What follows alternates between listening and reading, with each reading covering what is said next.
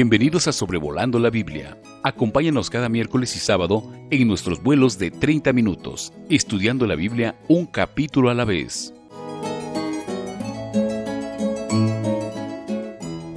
Saludos a todos, estamos en el episodio número 54 de Sobrevolando la Biblia con la intención de considerar el segundo capítulo de Éxodo.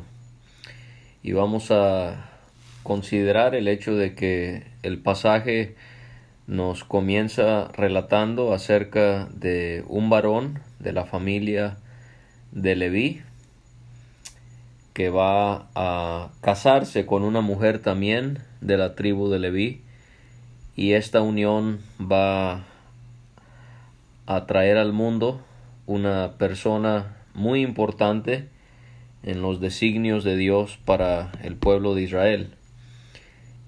Y podemos notar inicialmente esta importancia que Dios da a la tribu de Leví, que los padres de quien va a ser Moisés, una figura de mucha relevancia en la nación de Israel, sus padres ambos pertenecieron a la tribu de Leví, y vamos a notar cuando lleguemos aquí mismo en Éxodo y también en Levítico que el sacerdocio recaía sobre personas que pertenecían a esta tribu de Leví, específicamente de la familia de Aarón, el hermano de Moisés. A pesar de cosas muy pecaminosas y perversas que había cometido Leví, el hijo de Jacob, Dios les va a dar este privilegio a sus descendientes. Y nos dice la Escritura que este varón toma por mujer a una hija de Leví. Aquí no encontramos sus nombres, pero si vamos al 6º capítulo de este mismo libro, vamos a ver que se llaman Amram y Jocabed. Números 26-29 nos enseña que Jocabed fue hija de Leví, que nació en Egipto. Eso es muy interesante. Ella nace en Egipto y es hija de Leví. Números 3:19 nos muestra que Amram, el que será padre de Moisés, él fue hijo de Coat, y esta familia de Coat va a tener el privilegio de cargar el mueblario del tabernáculo. Éxodo 6:20 nos muestra que Jocabed era tía de Amram. Amram se casó con su propia tía, algo que era permitido en esos días, justo antes de, relativamente hablando, en cuanto a tiempo, justo antes de que la ley de Israel prohibiera ese tipo de uniones matrimoniales. Y en Números 26-59 aprendemos el hecho de que tuvieron a Moisés, a quien vamos a comenzar a estudiar en este segundo capítulo, a otro hijo llamado Aarón y también a una hija llamada María. Y estas dos personas, Amram y Jocabed, ellos se casan, y se nos dice que Jocabed concibió y dio a luz un hijo, viéndole que era hermoso. Esto es algo que no podemos estar del todo seguros a qué se refiere la Biblia cuando el hecho de que Moisés era hermoso significó que sus padres y Dios tuviesen planes de gran importancia para él.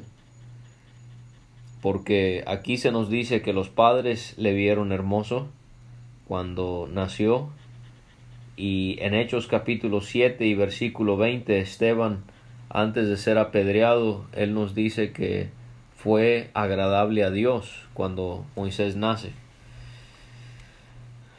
Fuera como fuese, Dios tenía planes para este niño, para este bebé. Y de alguna u otra manera Amram y Jocabed entendían esto. Y ellos van a hacer todo lo posible con la ayuda de Dios para que este niño se convierta en el libertador del pueblo de Israel.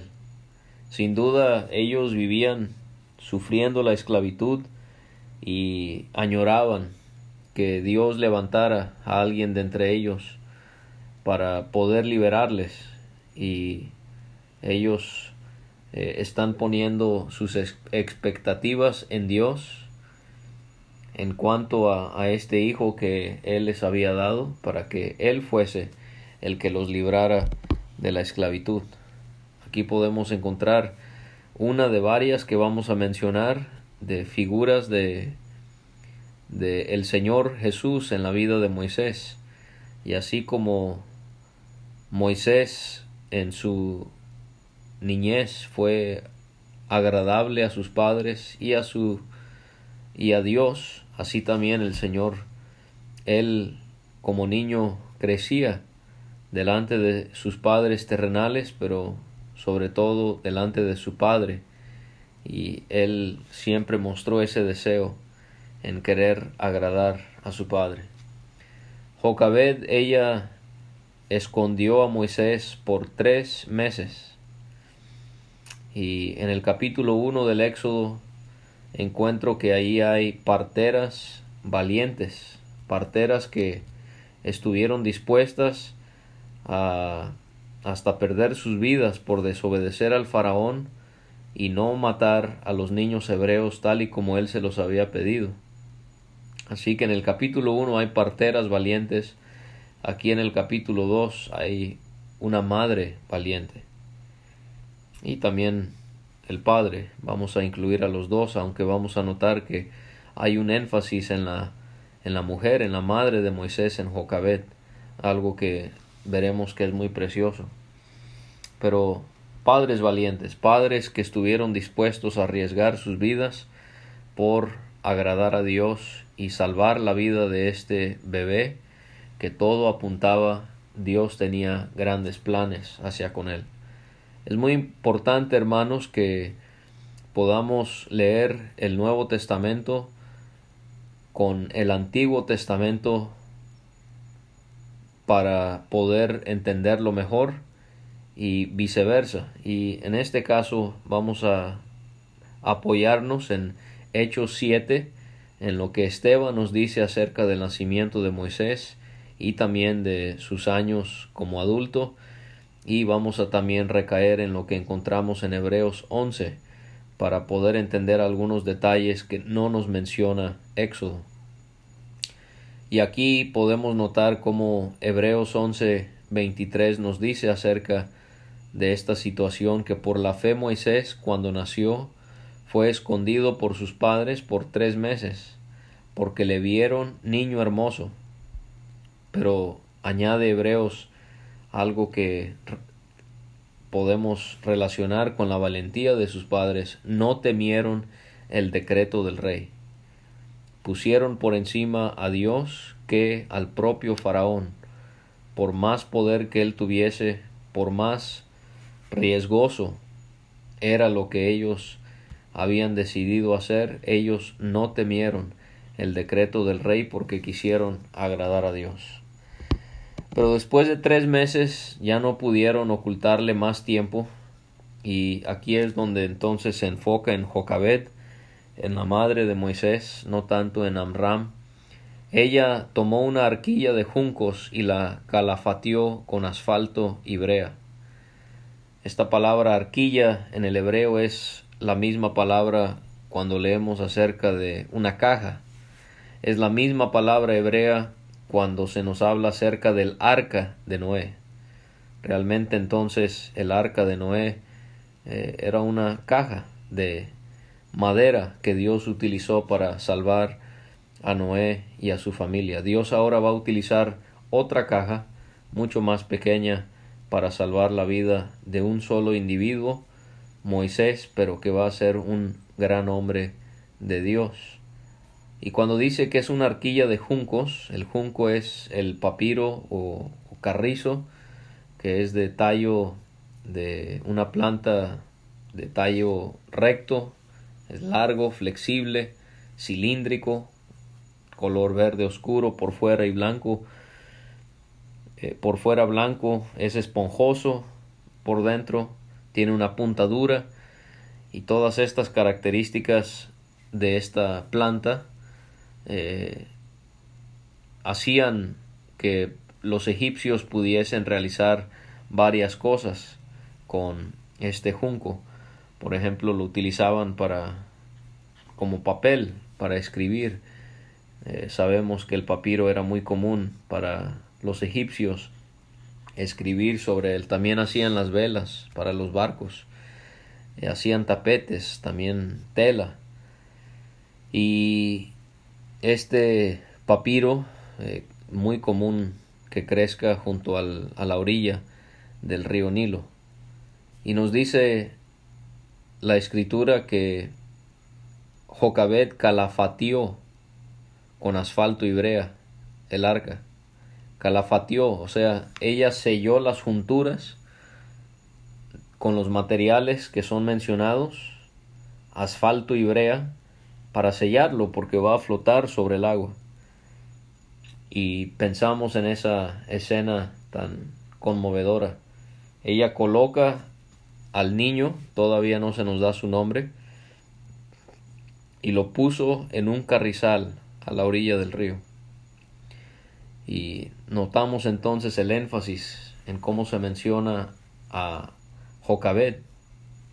Ella es la que hace el arca, ella es la que lo introduce al arca, y ella es la que se despide de él al dejar que la corriente se lleve esa arca. Y esto podemos ver como la responsabilidad de la crianza de los niños, sin ninguna duda, recae sobre ambos padres. Ambos tienen la misma necesidad de esmerarse en criar a los hijos, pero aquí vemos el valor de una madre esforzándose en criar a Moisés de una manera en la que le agradaría a Dios, aun cuando ella estaba poniendo en riesgo su vida. Y podemos muchos ver el impacto que nuestras madres han tenido en nuestras vidas, y esto es algo que nuestra generación tiene que repetir hacia nuestros hijos, que sí puedan tener padres que les puedan ser de gran ejemplo, pero también que nuestras hermanas puedan ser grandes mujeres de Dios y buenas madres para con los hijos que Dios nos ha dado. Este río sin duda es el río Nilo que se menciona, mide 6.695 kilómetros, haciéndolo el río más largo del mundo, aunque a veces se debate con el río del Amazonas. Este río Nilo atraviesa 11 países en el continente africano, y uno de ellos obviamente es Egipto. El 95% de los egipcios siguen dependiendo del agua de este gran río. Este río es de tanta importancia que los egipcios lo veneran, lo han hecho por mucho tiempo, y le dedican una fiesta anual de 2 semanas para poder honrarle. Y en este río hay animales de mucho peligro, como por ejemplo el cocodrilo del Nilo, que llega a pesar 750 kilogramos, y también hay hipopótamos, que sería el animal que más muertes causa en el río Nilo. Estos hipopótamos llegan a pesar hasta casi 3 toneladas. Y pensamos en Jocabed sabiendo todo eso, y ella pone a este bebé en una arca hecha de papiro, y ella sin duda está confiando que Dios va a guardar su vida y le va a salvar. Ella está plenamente dejando a este hijo suyo en las manos de Dios. Imagínese un bebé de 90 días y Jocabed tiene que despedirse de él confiando en Dios y a la misma vez esperando a ver qué es lo que sucede. Y así nosotros tenemos que hacer con nuestros hijos. Tenemos que dejarlos plenamente en las manos de Dios. Tenemos que educarles, tenemos que orar por ellos, pero a la misma vez tenemos que entregarlos a Dios y que sea Dios al final de cuentas el que obre en sus vidas. María, la hermana de Moisés, obviamente ella es mucho más grande que él porque ella está a la distancia observando todo esto para ver qué es lo que acontecería. Y vamos a ver que no hay casualidades porque la hija del faraón desciende a lavarse al río. Y ella va paseando con sus doncellas por la ribera del río y ella ve que hay una arquilla en el carrizal. Y cómo es que Dios, en su gracia, Él permite que la persona indicada vea la arquilla justo a tiempo. Digo la persona indicada porque es la hija del faraón. Y para que Moisés pudiese gozar de los privilegios y no tener que estar en la esclavitud para después liberar a sus compatriotas, pues tendría que ser alguien de la familia real. Así que no es cualquier persona, es la hija del faraón, y ella lo observa justo a tiempo antes de que alguien más lo tome o antes de que un animal lo devore. Y así también el Señor Jesucristo. Su vida fue guardada cuando Herodes quiso matar a todos los bebés, varones menores de 2 años, y la vida de Moisés fue preservada también. La hija del faraón envía una criada suya a que tomase la arquilla. Ellas abren la arquilla y ven al niño, y he aquí que el niño lloraba.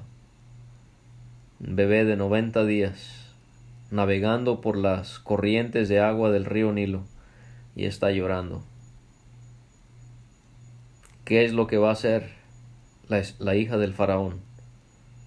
Cuando se dé cuenta que es un niño hebreo, va a mandar a que lo maten, lo va a dejar. Nos dice la Escritura, teniendo compasión de él. Esta palabra compasión en el griego tiene que ver con 2 palabras, con 2 ideas. Es sentir empatía por el sentido de tristeza de otra persona. Es la primera ocasión en la que se menciona en la Biblia. La necesidad de que seamos como esta mujer, compasivos hacia los demás cuando están en una situación de gran tristeza. Ella no debió haber sentido compasión, porque su familia y toda su nación estaban en contra de los hebreos, con el deseo de que todos los bebés, los varones, como vimos en el capítulo 1, muriesen. Pero este clamor de un bebé de 90 días derrite el corazón de una de las personas más influyentes en este imperio tan grande y tan vasto. Y ella dice, de los niños de los hebreos es este. Quizás fue porque se dio cuenta que el niño estaba circuncidado y así pudo ver esa como una señal de que él no era egipcio, sino que era hebreo. Ahora regresa María a la escena y ella se le acerca a la hija del faraón y le pregunta, ¿iré a llamarte una nodriza de las hebreas para que te críe este niño? Ahora la hija del faraón, ella tiene un sinnúmero de criadas que pudiesen haber criado a Moisés, pero ella dice, ve. Ahí vemos también la mano de Dios obrando, porque la doncella, la hermana de Moisés, ella va y llama a la madre del niño. ¿Qué mejor persona para cuidar que su propia madre Jocabed? Y le dice, lleva a este niño y críamelo, y yo te lo pagaré. Y la mujer tomó al niño y lo crió. Y pensamos en cómo Jocabed habrá aprovechado al máximo este tiempo para inculcarle en este tiempo tan limitado que ella tenía, de inculcarle a Moisés lo más que ella podía acerca de Dios, acerca de su persona, de su gloria, de su poder y de los propósitos que Él tiene y tenía en ese tiempo con Israel. ¿Estamos haciendo nosotros lo mismo? El tiempo es corto, hay un mundo que se quiere devorar a nuestros hijos y tenemos que ser como Jocabed. Hay una urgencia, hay una prisa en poder enseñarles lo más que podamos antes de que sea demasiado tarde. El niño crece y se lo traen a la hija de Faraón. Otro momento muy difícil para Jocabed. Ya se había despedido de él una vez y ahora lo hace otra vez. Y la hija del Faraón nos dice que lo prohijó, lo adoptó. Y al ser adoptado, él era heredero del trono de Egipto. Y por lo tanto, él fue educado de la mejor manera posible. De hecho, nos dice Esteban en Hechos capítulo 7 que fue enseñado Moisés en toda la sabiduría de los egipcios y era poderoso en sus palabras y obras. Moisés habrá recibido una educación estelar y encontramos que la hija de Faraón le pone por nombre Moisés porque de las aguas lo saqué. Y aquí hay un contraste que podemos hacer entre Moisés y el Señor Jesús, porque Moisés fue sacado de las aguas, mientras que el Señor Jesucristo, él sintió esas aguas de la ira de Dios que cayeron sobre él. En el Salmo 69 él dice: Sálvame, oh Dios, porque las aguas han entrado hasta el alma. Ahora recorremos varios años. En aquellos días sucedió que, crecido ya Moisés, no nos dice la edad que tenía, y aquí es donde es tan útil poder leer lo que el Nuevo Testamento nos dice al respecto. Y otra vez Esteban en Hechos 7:23 nos hace ver que Moisés tenía 40 años. Cuando hubo cumplido la edad de 40 años, le vino al corazón el visitar a sus hermanos, los hijos de Israel. Él tiene 40 años cuando él sale del palacio para ver las duras tareas o cargas de sus compatriotas, los israelitas. En los versículos 24 a 26 de Hebreos 11 leemos acerca de la abnegación de Moisés al salir del palacio para estar entre los israelitas que estaban en una terrible esclavitud. En Hebreos leemos que él rehusó llamarse hijo de la hija de Faraón, escogiendo antes ser maltratado con el pueblo de Dios que gozar de los deleites temporales del pecado, teniendo por mayores riquezas el vituperio de Cristo que los tesoros de los egipcios, porque tenía puesta la mirada en el galardón. Y esto nos hace ver algo muy especial en Moisés, que él estuvo dispuesto a salir del palacio y humillarse al estar entre los esclavos, entre Israel. Y esto sin duda nos motiva a nosotros, cómo podemos dejar atrás las cosas que son temporales y preferir servir al Señor Jesús a pesar del vituperio, de la burla, del rechazo que eso puede significar. Y sin duda también trae a nuestra mente a uno más, al que dejó los palacios de la gloria, esos palacios de marfil, para bajar a donde estaban los esclavos al pecado y los que estaban condenados a una eterna perdición, que somos nosotros y el Señor, y como Él se hizo, el que era rico se hizo pobre, para venir a enriquecer a aquellos que éramos pobres espiritualmente.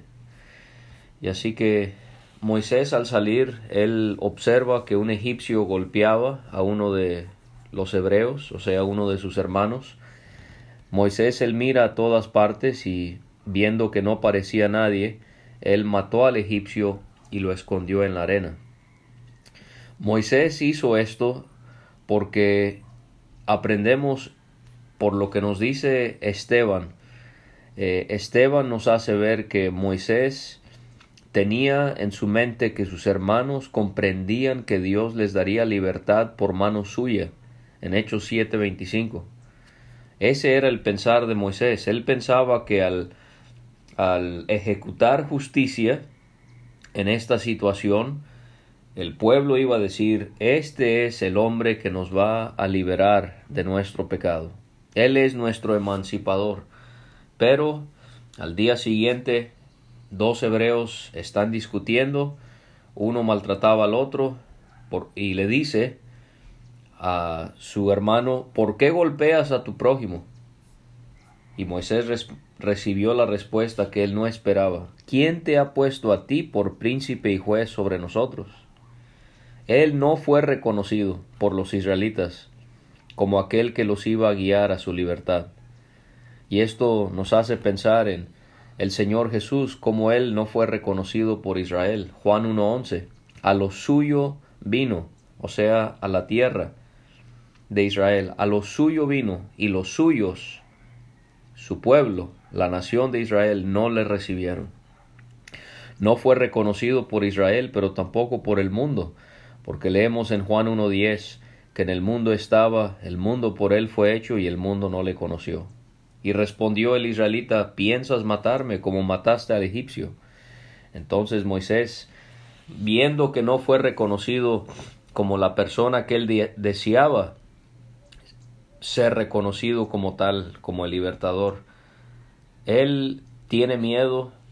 Él reconoce que ciertamente esto ha sido descubierto, y Faraón se entera de lo que ha sucedido, y él procura matar a Moisés. Y él habita en la tierra de Madián. No pudo ir a la tierra de Canaán porque era una tierra sobre la cual el faraón tenía cierto control y Moisés hubiese sido matado o aprisionado. Así que él huye a la tierra de Madián, que está al sureste de Egipto, está en la región del Mar Rojo, al norte de la península arábiga, que hoy es Arabia Saudita. Y pensamos en Moisés y cómo él se habrá sentido, pensando que era el libertador y ahora está en una tierra ajena, lejos de la nación de Israel. Él quizás pensó que todo estaba perdido al tener que huir a esta tierra. Y quizás usted se considera como encontrándose en una tierra como la de Madián. O sea, quizás hay cosas en su vida que usted considera le están alejando de lo que realmente es el propósito de su vida. Y a veces podemos pensar que es tiempo perdido y que ahorita es cuando deberíamos de estar haciendo tal cosa. Pero sabe, Moisés pensaba que era su tiempo, pero Dios no lo consideraba así. Y así con nosotros también a veces podemos pensar que es nuestro tiempo. Dios no lo considera así. Él tiene sus tiempos y tenemos que aceptar que la voluntad de Dios es buena y perfecta. Moisés, él está junto al pozo y él ve que 7 hijas del sacerdote, vamos a ver que se llama Reuel, de Madián, ellas salen a sacar agua. Génesis 25 nos hace ver que este hombre y estas hijas suyas, toda esta familia, eran descendientes de Abraham a través de Cetura. Qué interesante que en esta tierra ajena, distante, este hombre es sacerdote. Suponemos que él es un hombre temeroso de Dios y que buscaba adorarle. Vamos a leer más adelante su nombre, Jetro. Y estas hijas, ellas llenaban las pilas para dar de beber a las ovejas de su padre. Mas los pastores vinieron y les echaron de allí. Moisés entonces se levanta y las defiende y le da a beber a las ovejas. Aquí también encontramos otra semejanza entre Moisés y el Señor, levantándose y defendiendo para poder dar de beber a las ovejas. Moisés está en una tierra gentil y él está levantándose y defendiendo a personas extrañas para su propio bien. Y así nosotros también hemos recibido lo mismo como gentiles por parte del Señor. Ellas regresan a casa y su padre les pregunta: ¿por qué habéis venido tan pronto? Bueno, ellas explican: un varón egipcio. Sabemos que Moisés no era egipcio, pero su forma de vestir, quizás su forma de hablar, piensan ellas que es un egipcio, nos defendió de mano de los pastores. No solo eso, sino que también nos sacó el agua y dio de beber a las ovejas. Y bueno, el Padre está tan admirado que Él quiere saber dónde está. ¿Por qué habéis dejado a ese hombre? Llámenlo para que coma. Y entonces vemos que Moisés viene y él mora con aquel varón que sería su suegro. Y su suegro, que sería su suegro, aún no lo era obviamente, él está tan agradecido que le da una de sus hijas como su esposa, una mujer llamada Séfora. Y vemos cómo Moisés casándose con Séfora, aunque eran descendientes de Abraham, al estar en una tierra gentil nos hace pensar en el Señor tomándose una esposa gentil también en una tierra ajena. Moisés y Séfora tienen a un hijo y le ponen por nombre Gersón, porque dijo: forastero soy en esta tierra. Soy en tierra ajena. Podemos escuchar otra vez esas palabras de melancolía de Moisés al encontrarse en una tierra tan distante. Y nos hace también pensar en la distancia, la lejanía entre el cielo y la tierra, a donde tuvo que venir el Señor para poder conseguirse una esposa. El faraón muere y encontramos que hay algo que nos describe la situación tan complicada de Israel, porque ellos gemían a causa de la servidumbre, o sea, de la esclavitud. Y qué hermoso es pensar que este clamor subió a Dios, el clamor de ellos con motivo de su servidumbre. Y aquí podemos encontrar consuelo como creyentes, que cuando nosotros estamos en alguna aflicción, dice el 24 que Dios oyó el gemido de ellos y se acordó de su pacto con Abraham, Isaac y Jacob. Y así podemos considerar cómo Dios, Él nos escucha y Él se acuerda de lo que Él nos ha prometido. Cuando dice que se acordó de su pacto con Abraham, Isaac y Jacob, no es que se había olvidado de ese pacto, sino es una forma en la que el Espíritu Santo no solamente aquí, sino lo utiliza esta forma de hablar en varias partes del Antiguo Testamento. Es un énfasis en el hecho de que Dios actuó en base al pacto que Él había hecho con el hombre. Él oyó, Él se acordó. Dios, entonces, Él escucha nuestros gemidos, y Dios también no olvida el hecho de que Él nos ha prometido una serie de cosas que no son de tanta ayuda en la vida. Y miró Dios a los hijos de Israel y los reconoció Dios. Y podemos, como pueblo de Dios, nosotros, aunque somos gentiles, ya no como hijos de Israel, pero no importa, Dios nos mira y Dios nos reconoce como hijos suyos. Allí tenemos entonces Éxodo capítulo 2.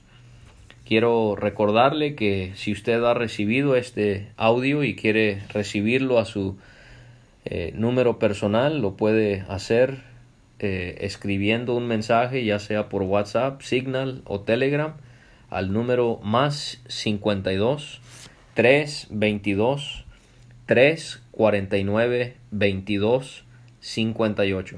Se lo voy a repetir: más 52 322 349 22 58. No se olvide visitar nuestra página graciamasgracia.com, donde encontrará varios recursos para el estudio de la Biblia que confiamos le puedan ser de ayuda. También hay cantos, también hay mensajes, hay predicaciones, estudios que puede escuchar.